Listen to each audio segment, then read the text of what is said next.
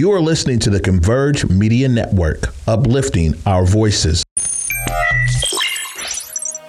just continues. My, oh my. Rapinoe sends it in low. Goal, U.S. It's Sue Bird's building. You bet. She's unconscious right now. Kaepernick, end zone, Crabtree. Broken up, picked off. This game is over. Hello there, everybody. Welcome back to Circling Seattle Sports on Converge Media. Of course, as always, I'm your host, Charles Hamaker, here with you here in about the midway point of the month of January. It is cold out there. I hope you're keeping warm, taking care of yourself. Be careful of slipping on those ice patches out there.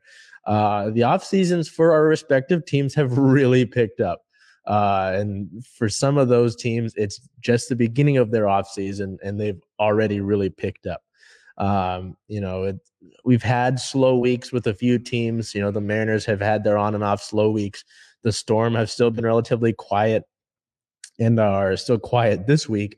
The Sounders, they're starting to pick up, but you can kind of see we're finally getting into this time of the year or time of the season calendars, respectively, where events are starting to pick up. We're starting to get closer to preseasons, free agencies, and drafts are starting to happen. So taking that all into account, there's a pretty gargantuan beginning to this week's episode here. And by now, unless you live under a rock, I'm sure you're aware of what I'm talking about. We'll start with the Seahawks. And before I even get to the major part of things here, we'll go over a few different housekeeping things with their loss, with their win, with how everything shook out for the Seahawks. They have the 16th overall pick in the first round of the upcoming draft. The rest of the draft settings and picks and the order will be set out after the Super Bowl. But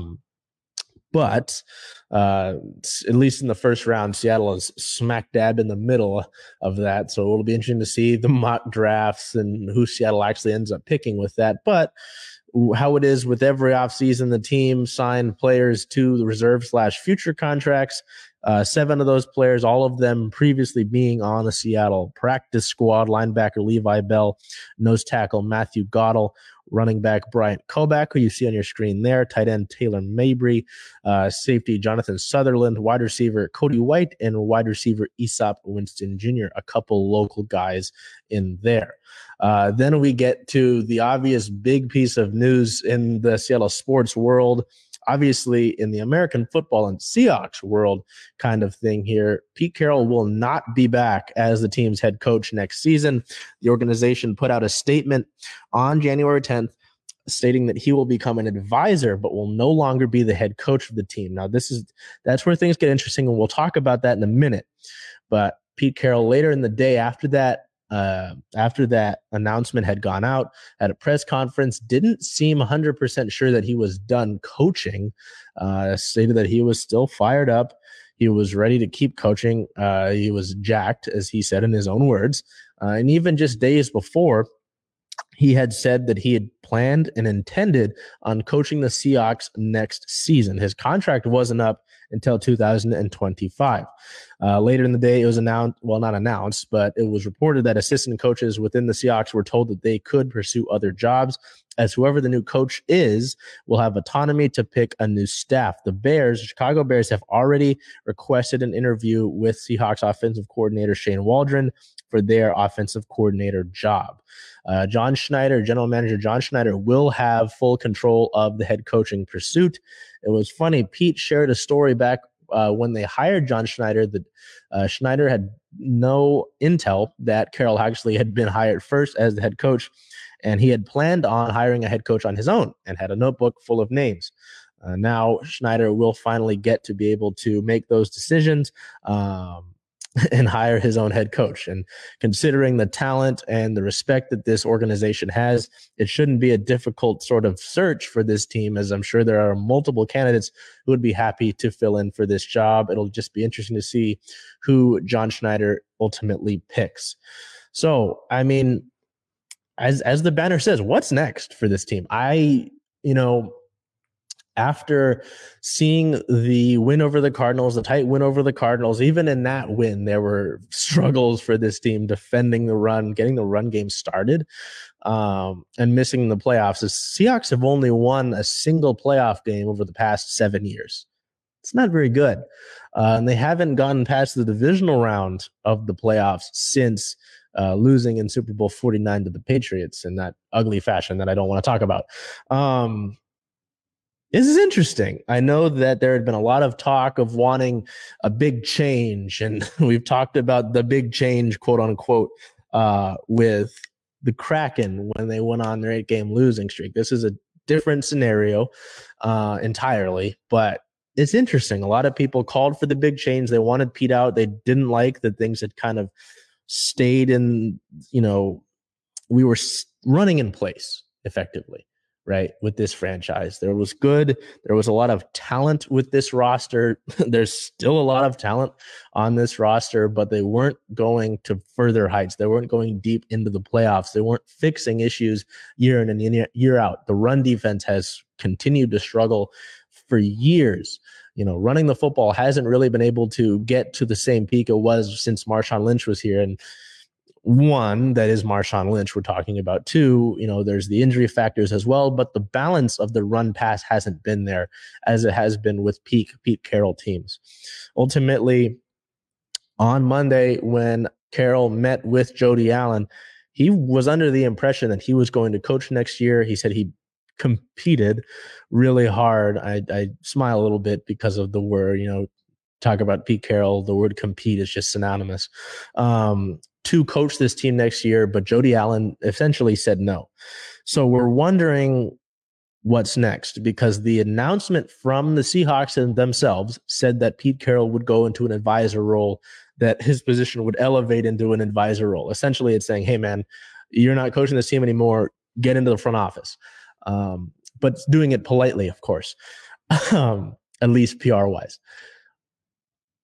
It doesn't really sound like Pete wants to do that, whether it was that press conference that he held later that day. The next day he's doing radio talk shows. He doesn't sound like he's set on just being retired from coaching yet. He said that while he said that there isn't the ideal situation for him out there right now, which I don't know what the ideal situation would be necessarily, there was some thought that maybe he would come and coach the Huskies, which I don't know if I'd mind that necessarily. I don't know. I mean, I would be happy with him going into advisor role just because of the positive energy that he's got. He's still, at his age, running around upbeat, running through whiteboards, chewing the gum. We got the Air Monarchs on every game. And he's obviously, manufactured such an incredible culture. If you just saw the reaction from past players throughout his 14-season tenure as a Seahawks head coach, the love from all these different players. He even got Russell Wilson and Richard Sherman to talk to each other after they hadn't done that for years. Later that night, as Pete Carroll and a bunch of former Seahawks and current Seahawks went to Legion, the restaurant owned by Richard Sherman and Cam Chancellor out in Bellevue. They had a little soiree. Russell flew up from his home in San Diego to surprise Pete and Russell, and Richard Sherman talked. There's just was obviously so much respect from so many players: Justin Britt, Jimmy Graham, Gary Gilliam, just to name a few of a long list of players who shared their thanks. I don't know where he goes from here. It'll be really interesting because the wording and the lack of a firm answer about what he's doing next makes me think he doesn't want to finish his coaching career just yet. So it'll be really interesting to see what the decision is from here and who the Seahawks ultimately hire. They're expected to interview Cowboys defensive coordinator Dan Quinn. That might change considering the onslaught that the Packers had against the Cowboys this past weekend in the wild card round, and considering the deeper numbers where Dan Quinn's defense performs poorly against top-ranked offenses, and Ravens defensive coordinator Mike McDonald, who I don't think I'd mind, Personally, I would like to go for the big fish and go after Mike Vrabel. I don't know why the Titans let him go. I think you look at Mike Vrabel, former player, likes to run the football, strong, defensive presence. I wouldn't mind having that here personally. You've got a more talented roster than you did in Tennessee. So I don't know if that's going to come to fruition. That's where my hopes would be. There's talks of Dan Quinn, Mike McDonald, Dave Canales, amongst a few others. Virtual meetings with these coordinators can start taking place tomorrow, and in-person meetings can't take place until later into the playoffs. But that's going to be the talk of the town for a large aspect of things for the next few weeks. Who's the Seahawks' next coach going to be? Because we haven't had to have this conversation in over a decade. So it'll be really interesting to see how this plays out, whether it's who the Seahawks end up hiring and where Pete Carroll ends up going and / what he ends up doing. Because again, it does not really sound like he's set on just retiring from coaching now. Do I think it was the right move? At the end of the day, yeah, I think it was the right move. But it doesn't sound like Pete is ready to be done. And depending on who they're able to hire, is it going to be better than what Pete Carroll is going to be able to provide you? Is the grass greener? We'll have to find out. So it's not action green, that's for sure. So we will look over into some other team-related news here. Another person whose future with the team isn't necessarily certain, Bobby Wagner was named to the AP All-Pro second team. Wagner has been named to his 10th All-Pro team in his career. He's been named to the first team 6 times and the second team 4 times. He becomes the second off-ball linebacker to be voted 10 times to an all-pro team, joining Ray Lewis, the third linebacker of all time to do so, joining Ray Lewis and Lawrence Taylor, and the 15th player overall to be named to an all-pro team 10 times. 6 other Seahawks got votes for all-pro teams: Devon Witherspoon, Julian Love, Nick Bellore, Michael Dixon, DJ Dallas, and Chris Stoll, the long snapper. The Seahawks, with the regular season wrapping up, found out their 2024 opponents. There still might be an international game in here. The Seahawks might go back to London. It's been 6 years since they've done that. We'll have to see there. But those 2024 home opponents include, obviously, you've got the top of the list here: San Francisco, Arizona, the Rams. And then you go to the other teams. Buffalo, that's going to be a good game. Get Josh Allen here. The only time that the Seahawks have played Josh Allen was up in Orchard Park. Miami, and that offense that sputtered out in the wild card round this year in the freezing cold in Kansas City. Tua Tagovailoa, Tyreek Hill, Jalen Waddle. See that offense here. Hopefully the defense is fixed by then. The Denver Broncos without Russell Wilson. Potentially that move hasn't gone through yet. And Sean Payton. Green Bay and the Packers, who had an excellent game against Dallas this wild card round. Jordan Love, is he going to be the real deal in the regular season next year? Minnesota, what does that team look like? Will Kirk Cousins be back? And the Giants. I would say more, but the Giants have had their struggles throughout the course of the years. That might change next year. We look at the away opponents. Obviously, again, the NFC West opponents there. Seattle will go out and play the Chicago Bears. Will Justin Fields be there? Will it be Caleb Williams as their starting quarterback, as they've got the number 1 overall pick in this year's drafts right now, at least? The Detroit Lions, who had an emotional victory over the LA Rams last night to end off the Sunday wildcard games. Atlanta, what do the Falcons look like next year? They've got talent on that offensive side of the ball. Drake London, Bijan Robinson, Kyle Pitts. Is someone going to go into that job after Arthur Smith was fired and be able to figure out what to do with that bevy of talent? We go over to New England. Same thing with them. What does that team look like without Bill Belichick? They've got some players there, but that roster could look towards a rebuild. And then the Jets, Aaron Rodgers, will he be back to speed next year? Will he play next year? We'll have to find out. But that's what we've got there for the home and away opponents. Obviously, you've got to look forward to the upcoming weeks here with the Seahawks, with interviews, with special coordinators. Will they go after Mike Vrabel? That's my hope. but I don't always know what's going on behind the scenes. It's ultimately up to general manager John Schneider to make his pick for the next head coach of the Seattle Seahawks. So we move over here as the NFL playoffs move on. There's not a lot to look at with what's next. It's more so looking at, those respective interviews. But the Mariners, kind of some housekeeping stuff. There's a cool note here, but it's mainly some minor league deals and other things that affect the coaching staff. So we'll look over here. We'll get to the coaching staff part of it. On January 9th, the Mariners brought back former pitcher Danny Farquhar. Farquhar joins the Mariners as a pitching strategist and assistant pitching coach. If you don't remember, Farquhar played 3 seasons with the Mariners. He has spent the past 4 full seasons coaching within the White Sox organization, and this will be his 7th season coaching professionally. So kind of cool to see that. It's always nice to see former players stay within the organization or end up coming back in some capacity. We've seen that a little bit with the Seahawks, some in the coaching capacity. You look at Deshaun Shedd, a former quarterback, defensive back that's now with the coaching staff. And that's cool to see. We've got a bunch of other minor league deals here. Also on the 9th, the team signed right-handed pitcher Corey Abbott to a minor league deal with an invitation to Major League Camp. He worked as a starter and a reliever in the past with the Nationals and the Cubs, only 3 seasons in the MLB. On the same day, so the Mariners were busy on the 9th, they signed left-handed pitchers Kirby Snead and Jonathan Diaz to minor league deals, both of those players getting outrighted last year. On the 10th, the team claimed right-handed pitcher Mauricio Lovera off waivers from the Red Sox and added him to the 40-man roster. Interesting to see him get added immediately to the 40-man roster. And I find it notable to look at these players just because it could become a Paul Sewald, a Gabe Spire, a Justin Topa.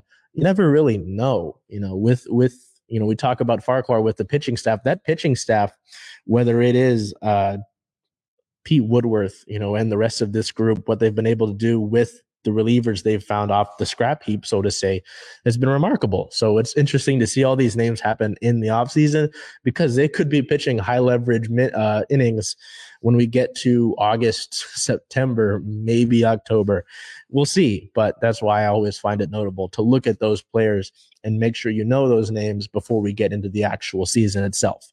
On the 11th, though, the team did complete 7 deals with players ahead of the arbitration deadline, which is nice to see. With the contracts and arbitration, players feel like they deserve a certain amount of money. The team will value them another way, maybe, and then you might have to go to court and get that settled. But we didn't really have to do any of that. 7 players had their deals decided. Infielder / outfielder Sam Haggerty, the super utility man, signed a 1-year $900,000 deal. New Mariner Luis Reyes signed a 1-year $5 million deal. The second highest among these 7, right-handed pitcher Logan Gilbert signed a 1-year $4.05 million deal. Since he's a Super 2 qualifier, he has 4 years of arbitration eligibility. I would personally like to see a Logan Gilbert extension, but who knows with this front office. Infielder Josh Rojas signed a 1-year $3.1 million deal. Relief pitcher Trent Thornton, another guy who was a reliever off the scrap heap, as I just talked about, signed a 1-year $1.2 million deal. First baseman Ty France signed a 1-year $6.775 million deal. He was the highest paid amongst these arbitration deals. And then relief pitcher Justin Topa. Again, I will insert the trope about the relief pitchers off the scrap heap, signed a 1-year $1.25 million deal. So you got those 7 players coming back on those 1-year deals with arbitration. The team already had 8 players under contract. If you need a refresher, Luis Castillo, JP Crawford, Anthony Desclafani, recently acquired in the trade with the Giants that sent Robbie Ray over. They got Desclafani and Mitch Haniger, who was one of the players under contract. Mitch Garver, whose birthday is today, so happy birthday, Mitch Garver. Dylan Moore, Andres Munoz, and obviously Julio Rodriguez, who is hopefully in a Mariners uniform for the rest of his career. Additionally, the Mariners had previously tendered contracts to 24 pre-arbitration eligible players, putting their 40-man roster at 39 players. the same day that they were signing all of those pre-arbitration deals and such, the team signed infielder Michael Chavis to a minor league deal with an invitation to major league camp. We are just 29 days, Cal Raleigh days away from pitchers and catchers reporting. So the clock is ticking for us to get to spring training. I'm looking forward to it every single day. We are 73 days away from opening day at T-Mobile Park. But again, obviously, you see these deals. The Mariners do have a roster spot open on the 40-man. You'd like to see them continue adding in just about every media availability, radio talk show interview, general interview that general manager Justin Hollander and president of baseball operations Jerry DePoto have done.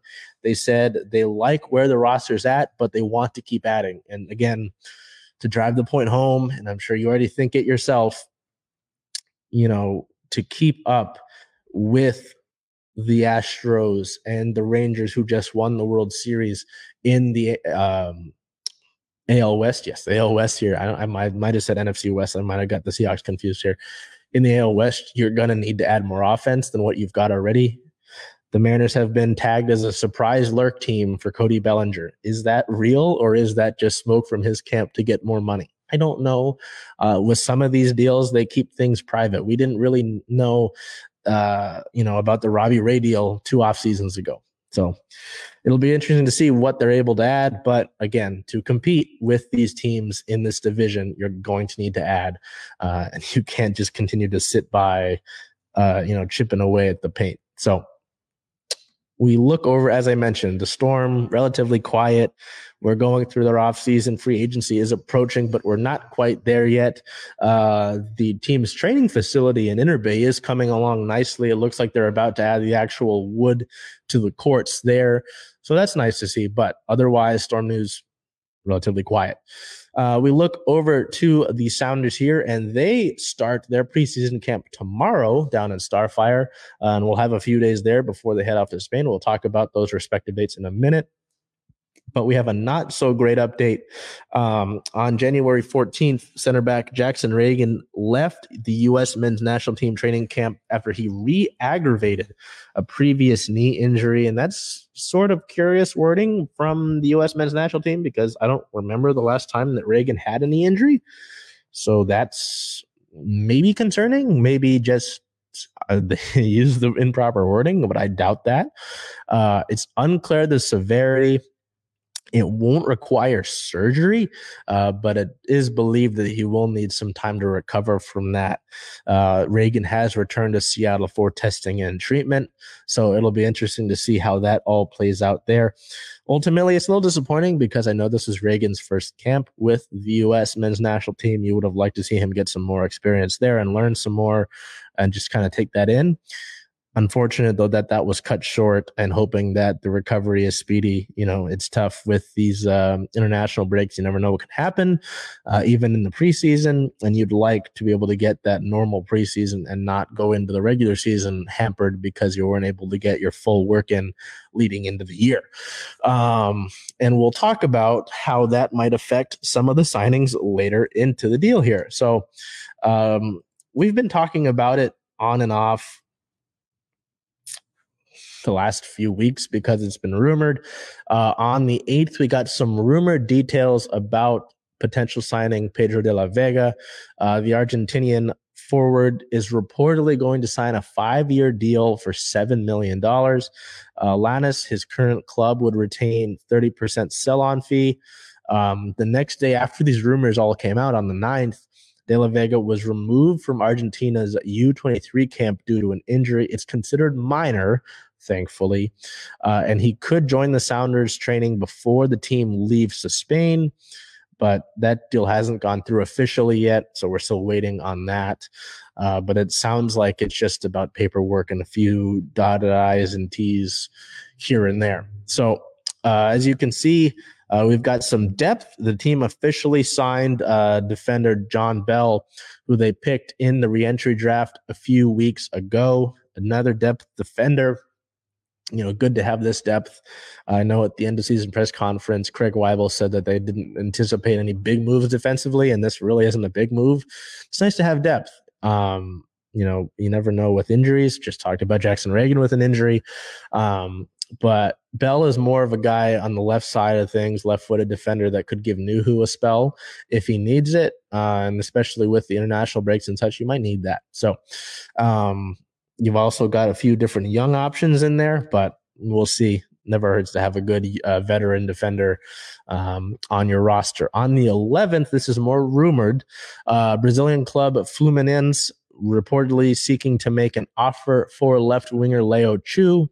Leo Chu, Brazilian as well, so it looks like a club from his country is looking to bring him in. The Sounders are reportedly asking for a $5 million fee, but no official offer has been made at this current point in time. So it could be smoke from Chu's camp, but you always have to check in on that first. On the same day, the club extended midfielder Josh Atencio through the 2027 season. It's a 4-year deal with an option for 2028 from the club. Atencio originally signed with the club as a homegrown player back in 2019 and has made 82 appearances since then.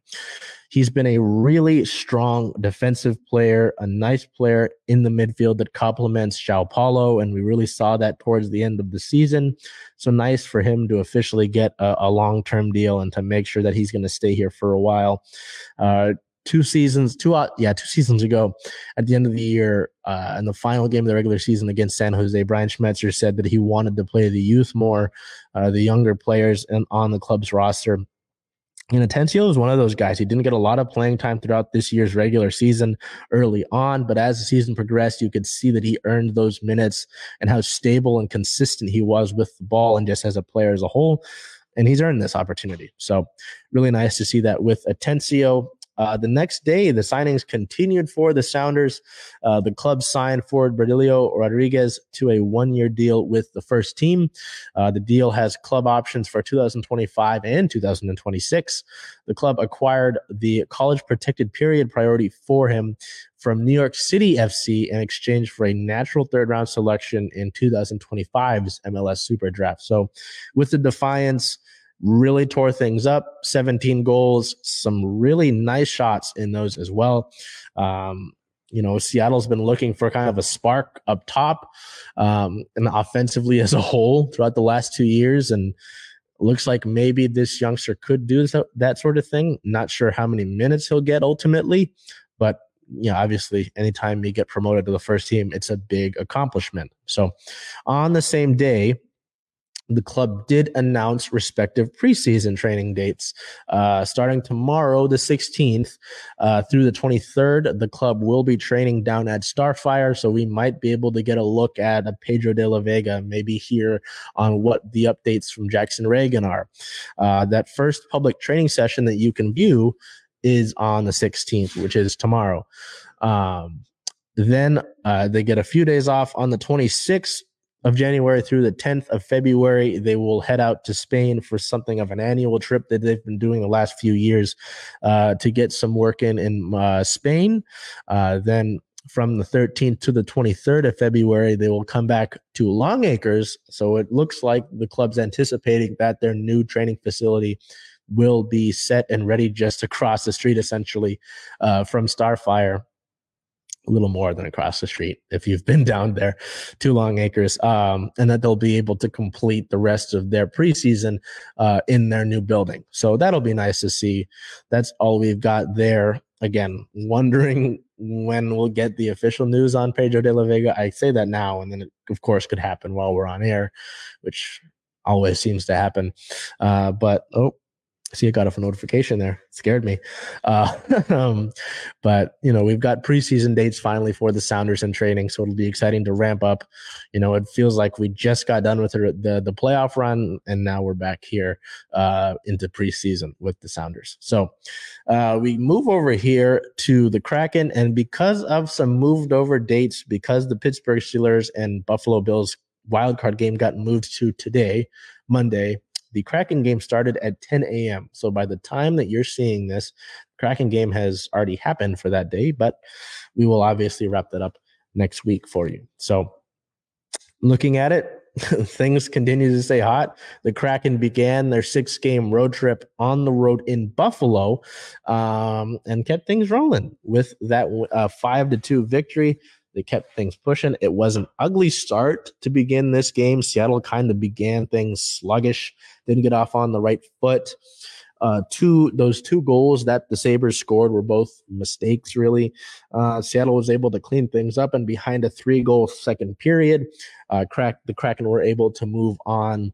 Another stellar performance from Joey Daccord. Our player of the game was forward Jaden Schwartz. Schwartz activated after missing 17 games, had been on long-term IR, and it was really nice to see him get back into the lineup and add instant impact. 1 goal, 1 assist, 2 points, a 2+-, 1 hit, and 1 shot on the day. Then a few days later, they headed to the nation's capital for a battle with the Washington Capitals, and that was a nice, concise, satisfying victory, a 4-1 win over Washington. Similar to the game against Buffalo, it really looked like the Kraken were going to start out slow, heavy feet, heavy skates early on, some mistakes, but we're able to figure some things out here. Joey Daccord was once again rock solid, continuing to get these consecutive starts in a row. There are the dates in between, so there is that little bit of rest, which is nice, but continuing to perform well, and Seattle able to keep the win streak pushing. That win tied their win streak from last season at 8 games. Our player of the game, defenseman Adam Larson, the Big Cat, 1 goal, 1 assist, 2 points, a 2+-, 1 hit, and 1 shot on the day. So that kept things pushing. Then we move over to the 3rd game of the road trip, the midway point. This one, another poor start for the Kraken. They get burned early on. It's an ugly first period, but ultimately some gritty performances offensively and some timely saves by Joey Daccord. And the Kraken are able to win this one, putting up 7 goals in a 7-4 win over the Columbus Blue Jackets. Our player of the game, another player that stepped up. He'd been taking on the centerman role, something that he'd done previously in his career, but not so much in his time with the Kraken. Jared McCann, 2 goals, 1 assist, 3 points, a 2+-, and 4 shots on the night for Canner, including the game-winning goal in this one as Seattle went and pulled away late. Excuse me. Also in this game with his 3-point night, he was able to reach 300 career points. He was one of 2 players on the Kraken to reach such milestone in this game, as his teammate Yanni Gourde also reached 300 career points in this one. So we look over here to player of the week, and while I could go with Joey Daccord once again, he's been rock solid throughout the entirety of this point streak and this win streak. Gene Schwartz coming off of injured reserve, long-term IR, in fact, and really making an instant impact. As I said in that game against Buffalo, just you look over his past 3 games, 1 goal, 3 assists, a 4-point week for Jaden Schwartz, 3+-, 4 shots, 2 hits, and 3 blocks. Oliver Bjorkstrand also had a really solid week in this one, Seattle's lone all-star, as Vince Dunn and Joey Daccord did not make the fan vote. But, for Jaden Schwartz to come off of injury, miss 17 games and several weeks, and be able to come in and provide instant offense for a team that, by the time that you're watching this, is missing a few forwards due to injury, that's really important, and Jaden Schwartz has been a consistent performer for this team since he came here during the ahead of the inaugural season. I apologize. So, speaking about that and injury-related news, we're going to go right into the team talk.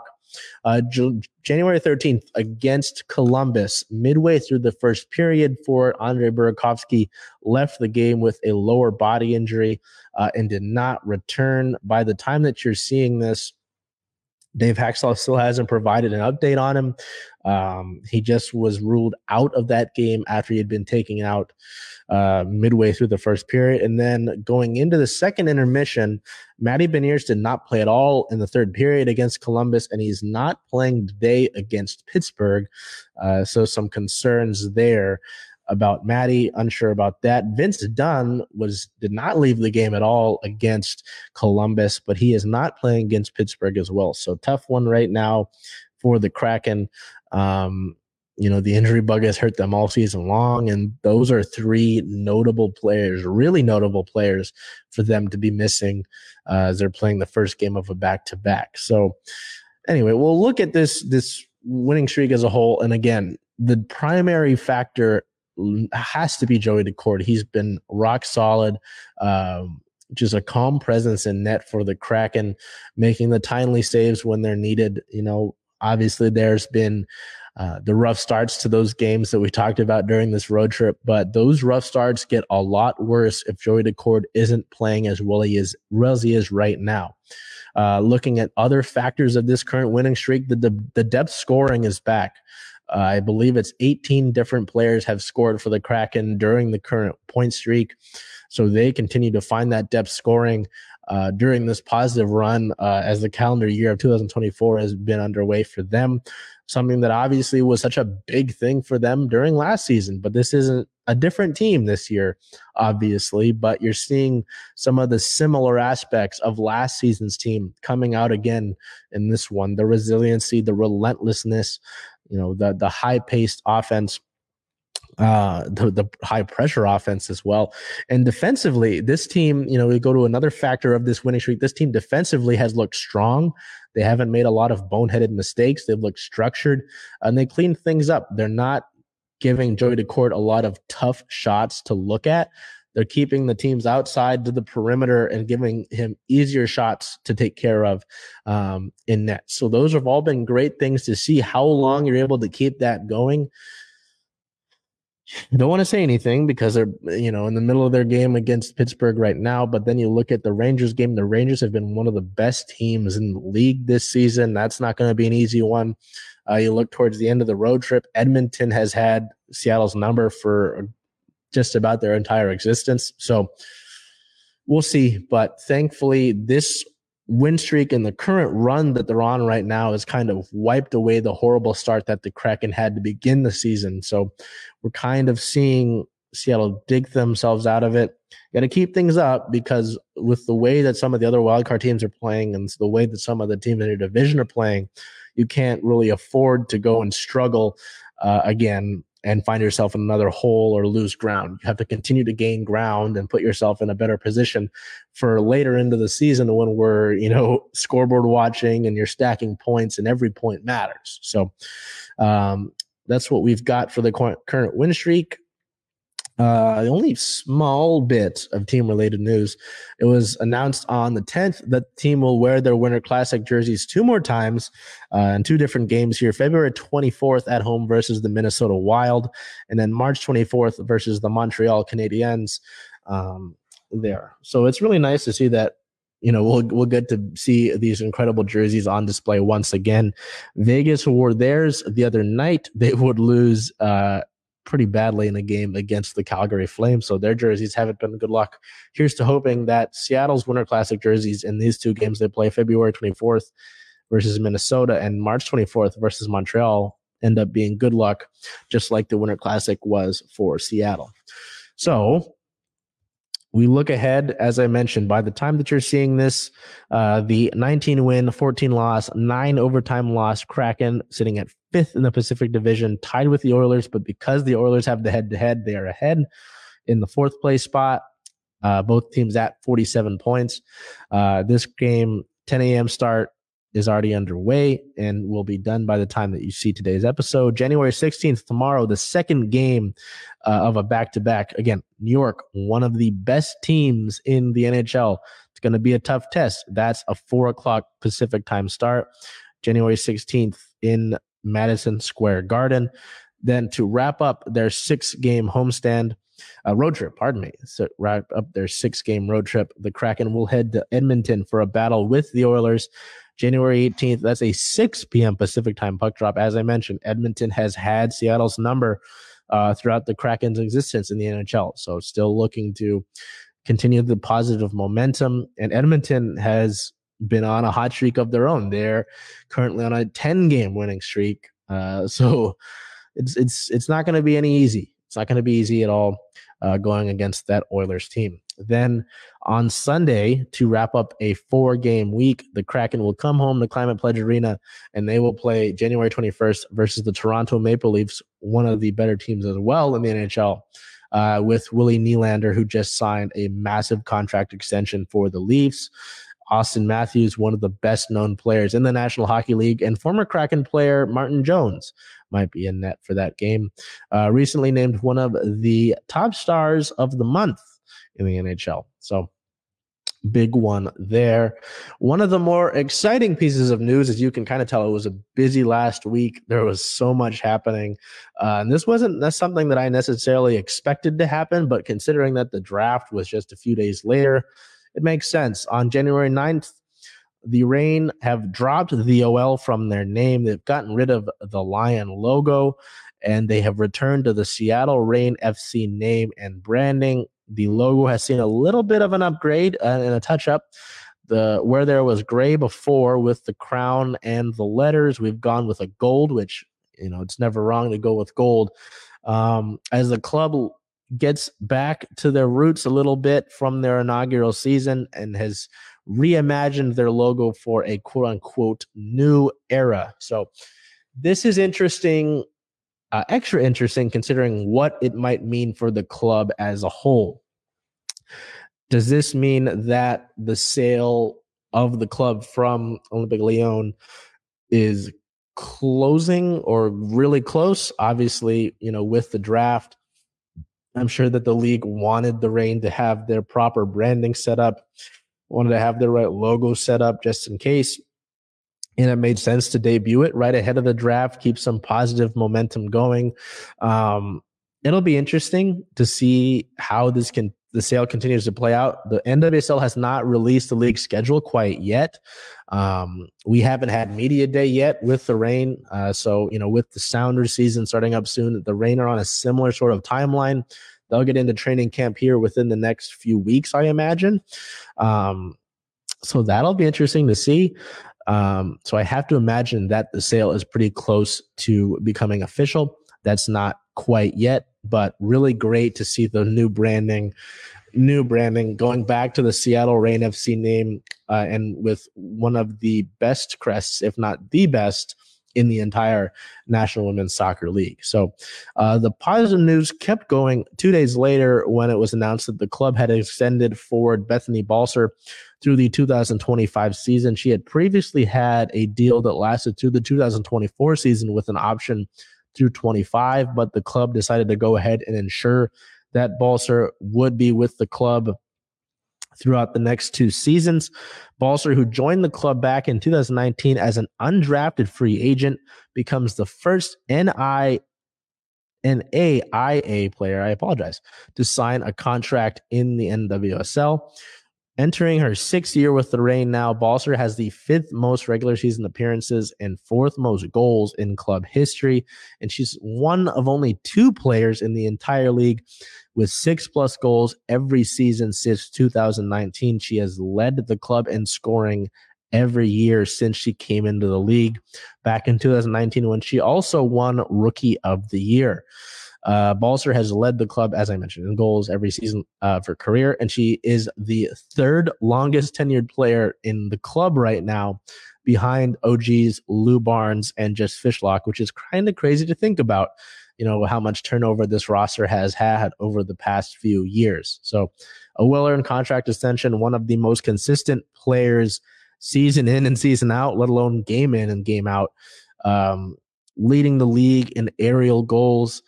Just a player that could be wearing the captain's armband once the 2 OGs move on from their playing careers. So excellent move there to ensure that Balcer will be with the club throughout the next 2 seasons. I just spoke a little bit on this, with the rebrand, what it could mean for the team.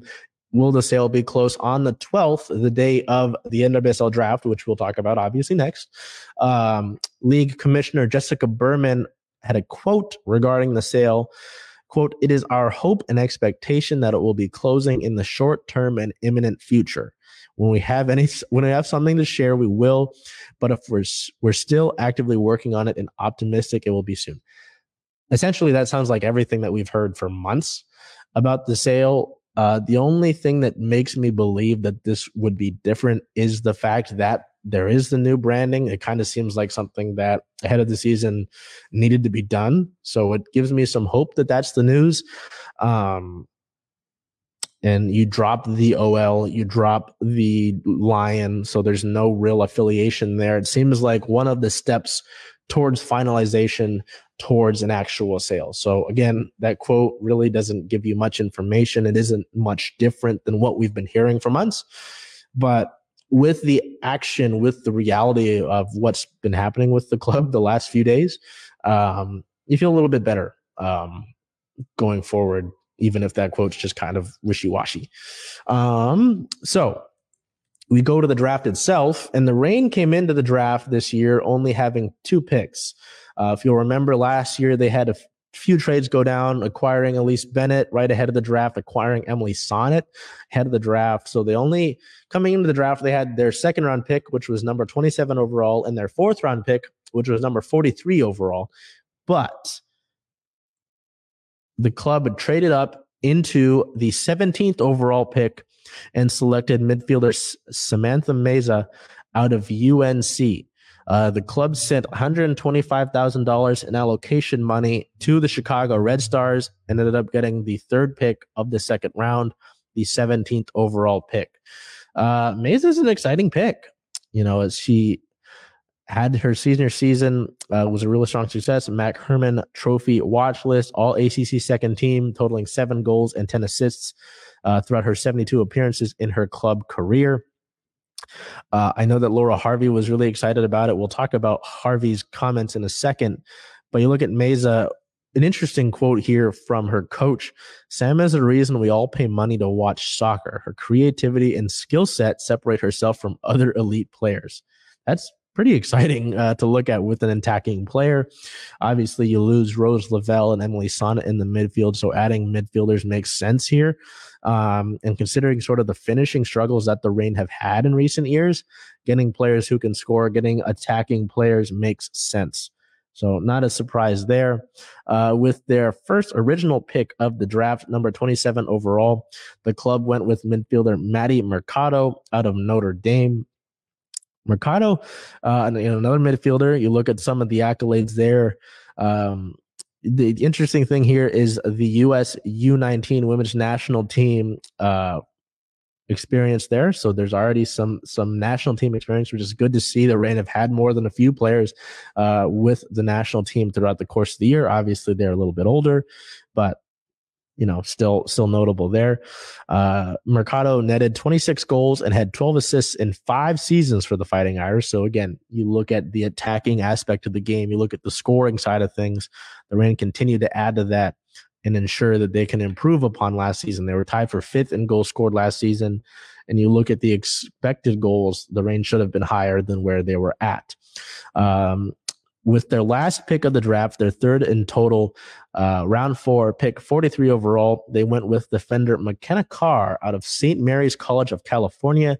McKenna has some history here in Seattle already. She spent 3 seasons with the University of Washington. She was listed as a forward back then, interestingly enough. Her hometown is Newcastle, Washington. So I just talked about how the attacking experience was there with Meza, with Mercado. The Reign go differently here with Carr. She started all 15 of her appearances with the Gales and finished with 1 goal and 2 assists. Had some injury history from 19 to 22 due to knee injuries. Suffered a tough one with UW. Interesting quote from Reign general manager Leslie Galmore. McKenna can play all 4 corners of the field. She had a terrible injury at Washington after I left, and she worked hard to get to where she is. All 4 corners of the field is interesting. You look at some of the players on the Reign's back line, more so Phoebe McLaren. Phoebe can slot to all 4 spots on the back line. So looking for that versatility there defensively. It'll be interesting to see how McKenna Carr slots into things. But really happy with what the Reign have done in previous drafts. You look at Shea Holmes this past year, who really stood out in the Challenge Cup during the international break.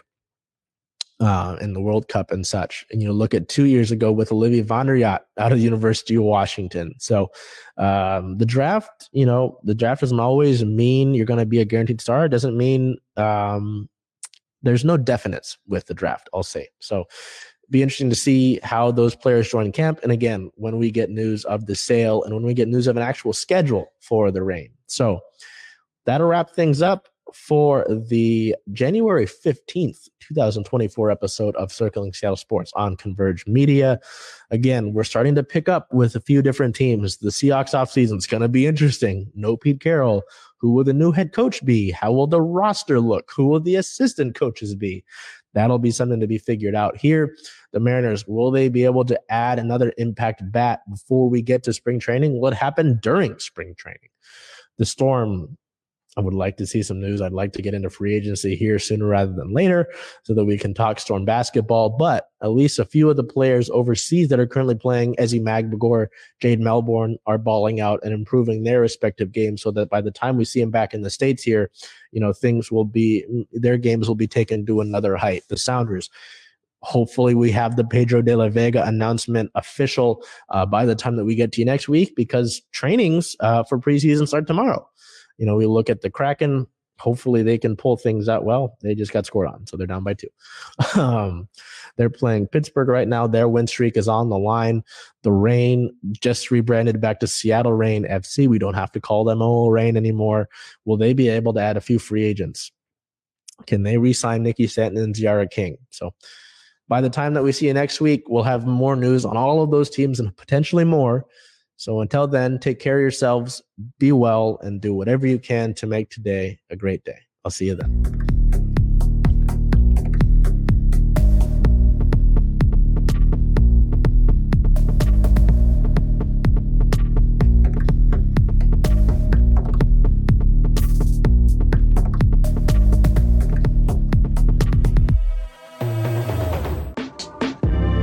Converge Media produces culturally relevant content for Black and urban audiences. Our coverage is raw, transparent, and objective, praised by community leaders, government officials, and residents.